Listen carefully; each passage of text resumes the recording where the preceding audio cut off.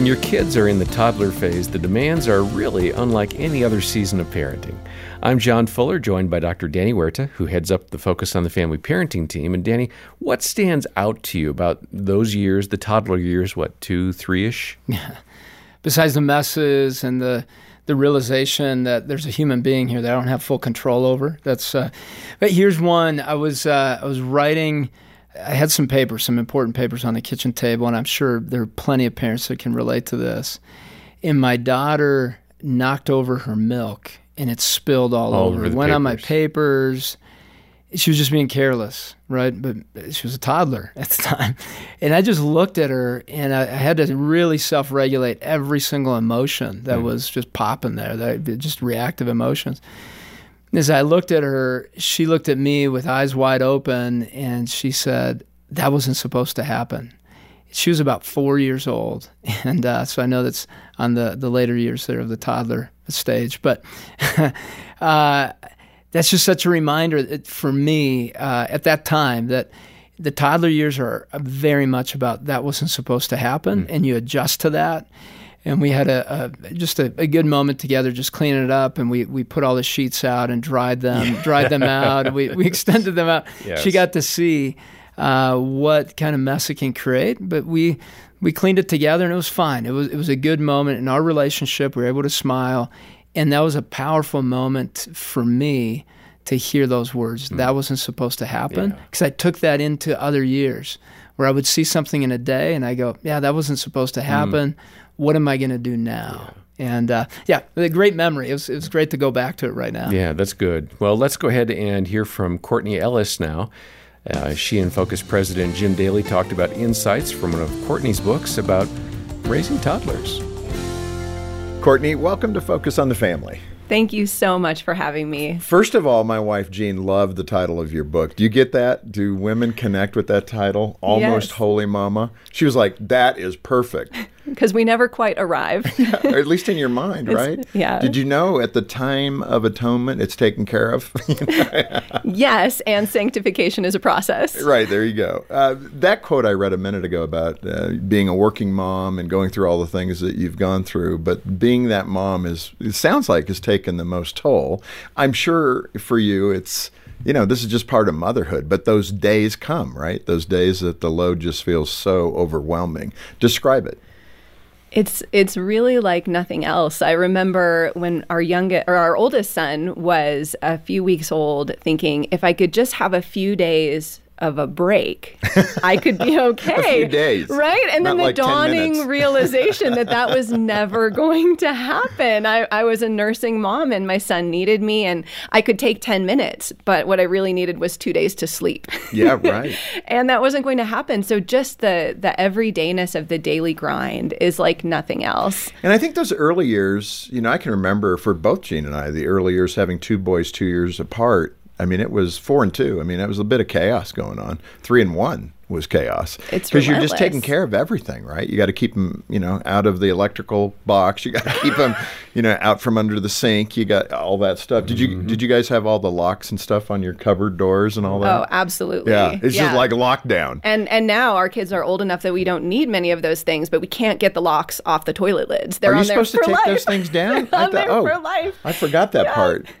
Yeah, it is. It just is relentless, and you love these little people so much. But what people forget about young children is they change from activity to activity every minute, or every 2 minutes, or every 3 minutes when they're in that toddler phase, and it just wears you down. It's exhausting. Yeah. All right. So you started with the idea of contemplation, practicing the awareness of God's presence. That all sounds good, by the way. But doing that while you were driving around in the car, shuttling your kids to and fro, you put a note on your dashboard to help you. What did that note say? The note said, breathe, Jesus, others, outside. And it was a reminder first to take a couple deep breaths, because I was often moving at the speed of light. Right. And then to think about Jesus. and to think about the people who were in my car, the people we passed on the street, to look outside. And contemplation is so beautiful because we don't actually have to do anything except remember that Jesus is with us. And that changes everything, because when we're tired, when we're exhausted, when we're frazzled, often we forget that God is present to us. Give me that example. I'm just wanting you to connect with that mom that is frazzled, and she's hearing you say, I think about Jesus. Are you kidding me? I just changed a poopy diaper. Yeah.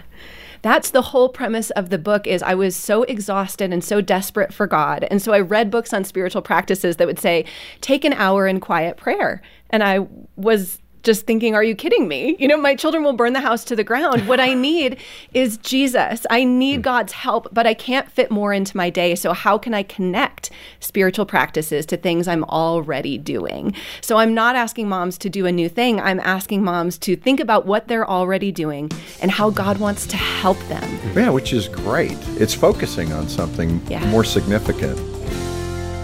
Danny, Courtney said a lot about those really demanding years of toddlerhood and being distracted. It's really hard to keep focused because there's so many things to focus on. John, yeah, I love that Courtney went there, that there's so many distractions for us as parents. In the toddler years, there's so many things we're managing. One is our friendships that we've got. Another one is our spiritual walk with God, and as a couple, pursuing a prayer life together, and even pursuing each other as a couple, right in the home. And many times there isn't time for all of that, and you need to figure out how do we pick up the house, maintain our spiritual life, maintain our friendships. It's a lot about maintaining, and just know there are tremendous imperfections there in all those areas, and so you need to adjust that to not being perfect, but doing the best you can with what you've got in front of you. So if you can get connected with a friend, friends that you guys have, maybe once a month or once a quarter, and that's what you guys can do, then do that. Maintaining the house, maybe you figure out some creative ways to pick up as a family, and toddlers are great imitators. So what I love to do with my kids, I would say, hey, it is cleanup time. We get to actually put on a different T-shirt, and we get to do this as a team. It's team cleanup time. You're my big helper, right? And so they want to feel a little more grown up. And so it's the way you put it in front of them, and then we would have moments of pause. We use timers a lot. And that was helpful for me to know that, hey, maybe it's a minute, we're going to clean, and then we're going to take a little break, or maybe it's 5 minutes and we're going to take a break. It helped me not get stuck on needing to get things done. Yeah, so camp on that, because that's really critical, because I think a lot of us have used timers for the child. You're saying you used timers for you. For me, right. Because once I start doing tasks there at the house, I go, okay, I need to do this and this. And so then the toddler gets bored or doesn't keep up, and then all of a sudden I'm having to correct my son or my daughter. And so if I can create a good rhythm, they begin to enjoy the different rhythms we create in the home. And just know, sometimes I forgot the timer, but when I remembered it, it went well. And the spending time with God, you can do that in the car. You can do it when you're with your child. Pray for your child. Be creative in that ongoing conversation with God. It doesn't have to be a formal 1-hour devotional time. And just incorporate it throughout the day. Give yourself some grace. Give your kids some grace. It'll be a little bit easier. And if you're feeling overwhelmed as a mom, you'll find encouragement from Courtney Ellis in her book, Almost Holy Mama, Life-Giving Spiritual Practices for Weary Parents. I'm pretty sure husbands can learn from this book too. You'll find a description of the book and a link in the show notes. Make a donation to the ministry. We'll send the book to you as our way of saying thanks for joining the support team. We need your financial support, and a monthly pledge or a one-time gift of any amount makes a big difference right now. We're also going to have a link to an article called Learning from the Prayer Life of Jesus to encourage you to use Scripture as you pray. I think you'll find that really applicable. Courtney joins us again next time, and for now, on behalf of Dr. Danny Huerta and the entire team, I'm John Fuller, and thanks for listening to the Focus on the Family Parenting Podcast. As a parent, it's easy to find myself sitting backseat to my kids, in the back seat. It's tough to be a step ahead, and full honesty, I'm pretty hard on myself when that happens. But I've found Practice Makes Parent, a podcast from Focus on the Family, hosted by Dr. Danny Huerta and Rebecca St. James. It helps me be more intentional and not feel alone when things get tough. Everything they share is practical and well-practiced, and I can use it right away. Listen to Practice Makes Parent wherever you get your podcasts.